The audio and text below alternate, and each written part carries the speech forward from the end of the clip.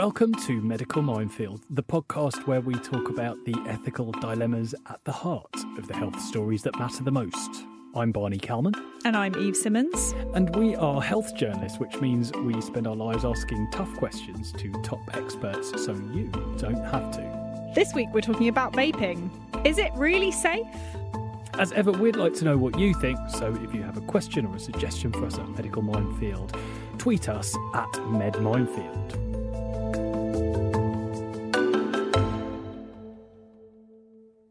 Have you ever vaped, Barney? You know the answer to that, Eve. You know the answer to that, Eve. I'm going to have to start this podcast with a confession. I, at the age of 42, have started vaping. And congratulations. Thank you. Not just any old vaping. I'm smoking, I've been vaping Elf bars. They are the popular electronic cigarettes that 12-year-olds seem to smoke all the time. Very popular with young teenagers that emit vapour that tastes like cotton candy.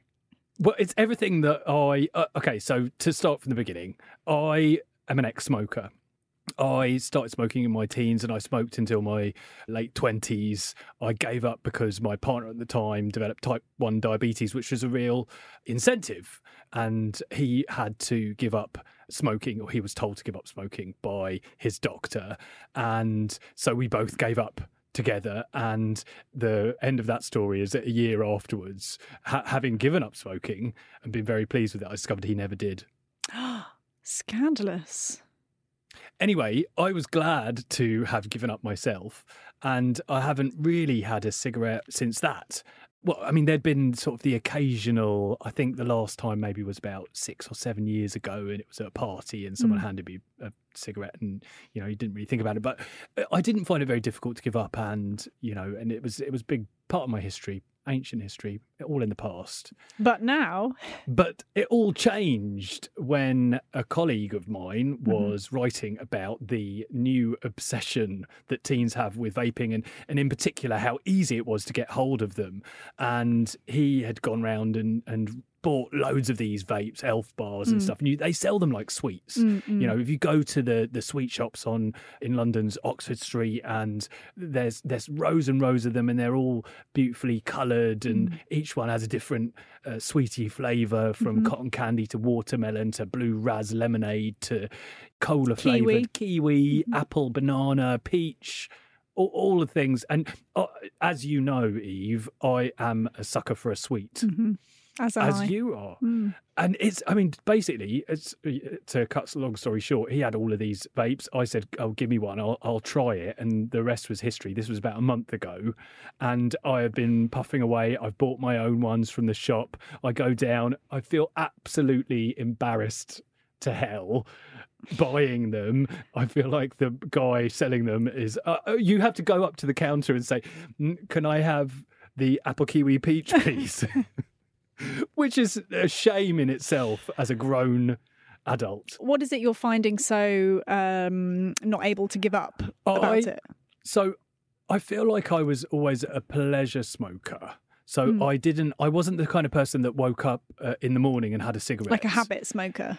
It was more, my ritual was very much by the end of it. At the end of the day, I'd come home and I'd have a cup of tea or a glass of wine and a cigarette. And it was very much about that kind of ritual and the pleasantness of the whole thing. You know, I know some people smoke because they need to do something with their hands, and some people do it because they're stressed and it de-stresses them and all of that. But that wasn't me. And I think that certainly in terms of vaping, it feels very much like the same thing because it tastes like sweets and it's a pleasant, it's a pleasant experience. And even the actual vape itself, an Elf bar, is quite, they're quite tactile things. They're kind of soft, matte touch, kind of plasticky outside in a nice pastel colour, and they're good to hold. And the whole experience is pleasant. Wow, you're painting a real picture for me. Well, you tried it, didn't you? I did, but I'm not very good at smoking, unfortunately. It's never one of my talents. But I can understand why people get hooked. Now, the NHS digital data released a few weeks back showed that incredibly, or perhaps not, as I should know, that 1 in 10 teenagers between the age of 11 and 15 now vape. And, you know, people were surprised by this. This is rising numbers of people, youngsters smoking. And, you know, I would confirm that it is incredibly addictive. The thing that I thought that was really interesting about, I don't know if it was that data set or a different data set that came out at the same time, that showed that a large proportion of the young people who are vaping have actually never smoked. So people are taking it up. It would be as if I was to take it up. And again, you know, I wouldn't say that I was, you know, I used to smoke, but it had been so long. And I was straight back into that kind of, I was just hooked. And I mean, an addiction is a very insidious thing, because when you're doing it, you don't want to not do it. And you kind of think, oh, why shouldn't I? It's nice. Why shouldn't I? And of course, being a health journalist, I have been trying to look for the evidence on this. And, you know, I mean, there are long lists of concerns about vaping. The NHS recommends it as a smoking cessation aid. You can't get vapes on the NHS, but they do say it's a good alternative because most experts say there is no doubt that it's not as bad as smoking tobacco, which produces carbon monoxide, tar, all kinds of carcinogenic substances which you inhale, get into the lungs, and that's what causes heart disease, cancer, all of those kinds of things. And there are none of those things in vape. There are different chemicals, however, and risks are listed. Lung injuries have been reported with some kinds of vapes. Explosions, of course, because they have a heating element that heats the liquid. And I believe some kinds of heart problems, etc., have been all linked to vaping. But there's problems with all of this data. So I'm not sure, you know, is this just a really pleasurable thing that has no health harms, or is it too good to be true? Is it too good to be true? Am I part of a wave of people, the next wave of unfortunate people, like people who were lured into smoking tobacco back in the day, who don't realise or convince themselves that it's not bad for them, and in fact we're heading for disaster? You know, it's a question. Well, I would have thought that electronic cigarettes have been around for long enough now that if there was to be some sort of, you know, horrendous long-term complication that was seen in lots of people, that we would see it by now, or certainly start to see the signs. Well, of course, the anecdotal reports are there, and you found this very unusual case, didn't you? I was very disturbed to read about the case of Rosie Christopherson, who was a teenager who had developed a vaping habit and became addicted. She developed a pain in her chest, which the GP put down to a pulled muscle. But a few months after she began vaping pretty consistently, the pain got worse, and then suddenly one day she just collapsed in the street. And what emerged is that her lungs had spontaneously collapsed. She had a condition called bilateral pneumothorax, and unfortunately, sounds nasty. Yeah, by the time she arrived at the hospital, she was already dead. Horrible. And the mother is now saying that she wants to warn teenagers of the dangers of vaping, because she believes that this was the reason why her daughter died. The story is quite complex in that we're not 100% sure how often this young girl was vaping, but it seems to be that it was a very extreme habit. The mother said that she would go into the local shop and buy these vaping liquids, but you would never see the same bottle twice. So it was constantly in her mouth. So you kind of wonder if it's a particularly extreme habit there, or if there's something else going on in the cigarettes. Well, I mean, I've seen, obviously nothing to that extent, but on TikTok, yes, I also look at TikTok. Being a grown man, 12-year-old girl. I'm vaping, looking at TikTok. Yeah, is this a midlife crisis? I don't know. Maybe. And it's not hard to find young people on TikTok talking about breathing problems, that they've had to go for scans because their lungs are damaged, that they've been vaping. Vaping's been really popular for about a decade now, and that there's some of these people that have been doing it for many, many years are suffering the consequences. And obviously these are anecdotal reports, but they're out there. And as someone who's trying to gather evidence as to whether or not I'm going to get away with this, they can't be ignored. Perhaps the most alarming reports have come out of the States. I was just looking up, you just have to Google and you get vaping kills 4 and leaves 450 sick with deadly lung disease. But when you kind of read further into the stories, you realise that a lot of these cases have involved vaping with cannabis oil, yes, THC vaping, and they modify them themselves or they're homemade, I think, as well, containing something ingredients that aren't supposed to be combusted, and vitamin acetate or something like that. I read, which is apparently incredibly damaging. So obviously it's a bit of a murky picture. Before we go any further, I think we should hear from someone who is concerned about the rise in vaping. On the line now is Deborah Arnott from Action on Smoking and Health. Deborah, what concerns you about the rising numbers of young people taking up vaping? Vaping is less harmful than smoking, and we encourage adults who smoke, who can't quit by other means, to use vaping to quit. But we don't know what the long-term impact is. We don't know when people start vaping how long they'll vape for. So children who've not smoked don't vape. You don't know what the effect will be long-term on your lungs. And what's the concern about the long-term effects? Is there anything that's being any theories that are being looked at so far? Well, we know that, for example, in America, where people were vaping cannabis with vitamin E acetate added, that it caused serious lung injury. We've not seen those sorts of cases in the UK, but that shows you what inhaling things into your lung potentially can do. We should all try and inhale healthy air as much as we can. We know that air pollution is harmful. Well, why would you inhale things into your lungs that you don't need? Deborah, I mean, many things that we do that are pleasurable have downsides. And obviously, I wouldn't include smoking tobacco in that sentence because obviously, because we know how bad smoking is now.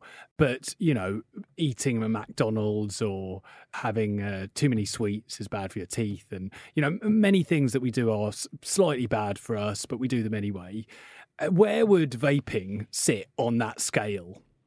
Well, I think it's the precautionary principle, because we do know, as you say, the harm of smoking. Not only do up to 2/3 of smokers die prematurely, losing on average about 10 years of life, but they lose quality of life as well. You need care sooner, all the rest of it. But also it's highly addictive. So one cigarette, 2/3 of people who try one cigarette go on to become daily smokers, and that means you're addicted. But vaping is different, isn't it? Vaping is different, but we can't know the long-term risks, and we can't know when you start vaping how long you might vape for. So we need to warn people, and that's why it's an age-restricted product.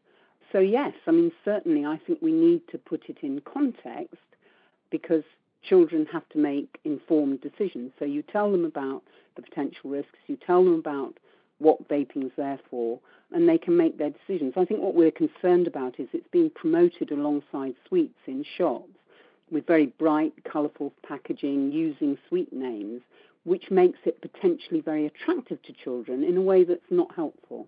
And what about adults starting vaping? Is there any concern about them? I mean, the main concern seems to be about children, just asking for a friend. Yes. Well, again, I think our message would always be, if you don't smoke, then don't vape. If you smoke, then vaping is a better alternative. And the main concern we have is about the harm caused from vaping, because there's still nearly 80,000 people dying a year from smoking. It's the leading cause of premature mortality, and it's also a major cause of health inequality between the richest and poorest in society, and the difference in life expectancy. But that's smoking. Yeah. That's not vaping. No, but that's why ASH is not promoting vaping independently, but we do think that if you're a smoker and you're having difficulty quitting, vaping's a good alternative. We always put it in that context. We're not encouraging people to take up vaping who are not smoking, because why do you need to? Well, I think that people are taking it up because it's so pleasurable and perhaps doesn't have the downsides that smoking had. Well, it certainly doesn't have the same downsides as smoking. What the long-term risks are, we can't know yet, because it's been around since 2007, and that's about 15 years.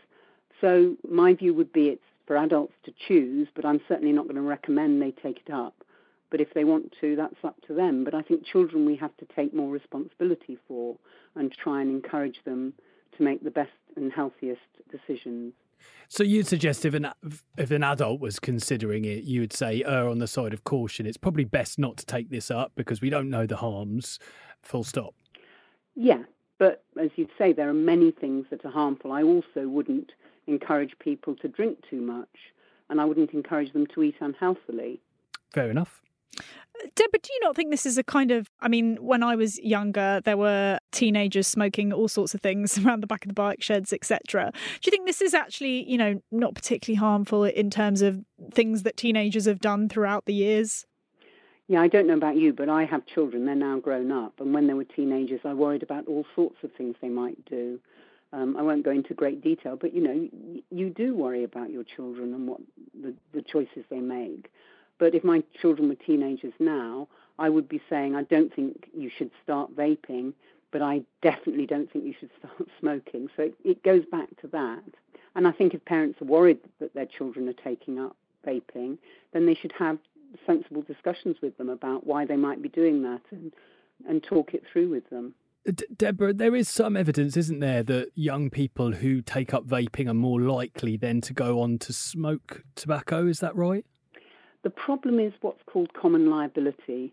Children who take risks, if they take one sort of risk, they're likely to take other sorts of risks as well. So children who drink underage are probably also more likely to have underage sex, to maybe use illegal drugs, to smoke.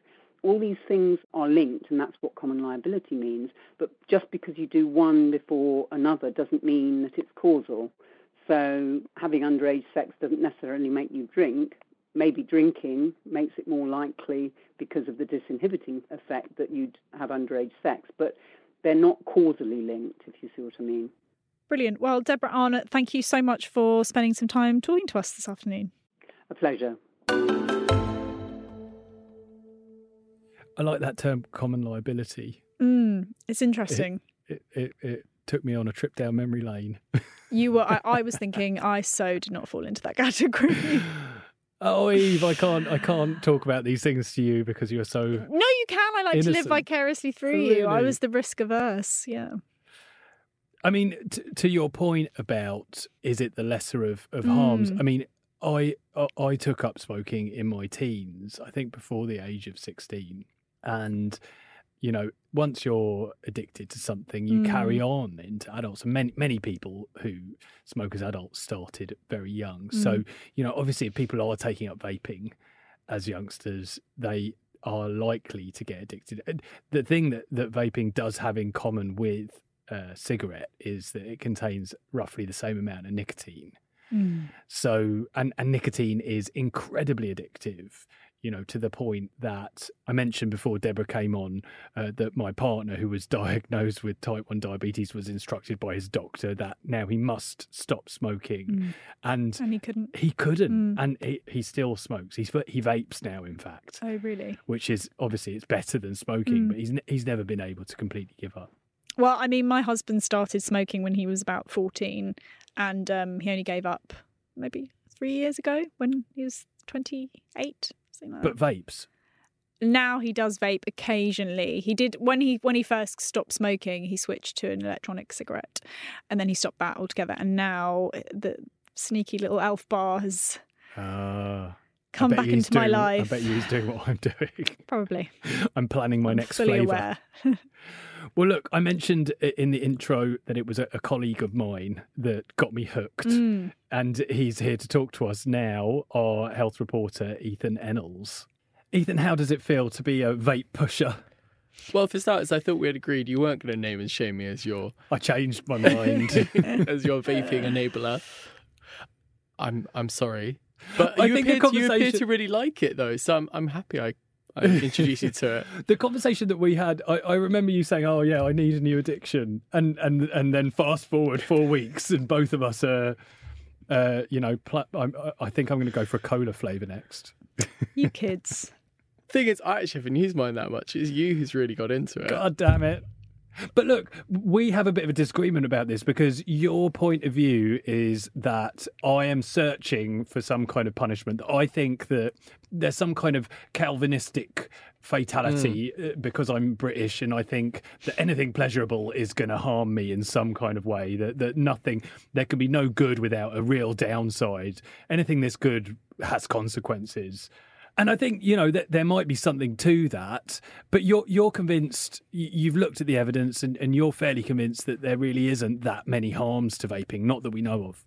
Well, I don't want to go as far as say I'm convinced there's no harms because we don't know what happens down the line. But I think it's not just you who has this belief that there must be an implicit downside to vaping because it tastes so good and it feels so good. I think medical professionals themselves are kind of grappling for something to say about it. There was a very interesting, shall we say, interview with Charles Swanton from the Cancer Research UK, who said that, well, we don't know yet that it doesn't cause lung cancer, but maybe in 10 years' time it will. I mean, that seems to be what people say is erring on the side of caution. It's erring on the side of caution, but it's not erring on the side of evidence because there is no evidence to suggest any of this is true. And I mean, we know from anything we enjoy in life, whether that's eating fast food or drinking alcohol, that there is always a downside, but that downside isn't implicit. And so far, I haven't seen any convincing evidence that using vapes is bad. What about the girl that died? That's what I was about to say. I'm not one to say that anecdotal evidence means that that's, scientific fact. But I do think at this point, there's been quite a hefty number of cases of people who have had terrible consequences from popcorn lung, vaping too much. Well, popcorn lung, for one, is a myth. There was this story which went around a few years ago that if you vaped, you could get massive scarring on the inside of your lung, known as popcorn lung. In actual fact, what happened was a group of men working in a popcorn factory inhaled a food preserver used in industrial popcorn, which scarred their lungs. That same material... Really? Yeah, that's what I thought it was called popcorn lung because it makes the alveoles go like, popcorn. It was actually but it's because it was a popcorn factory. They were in a popcorn factory. Oh, the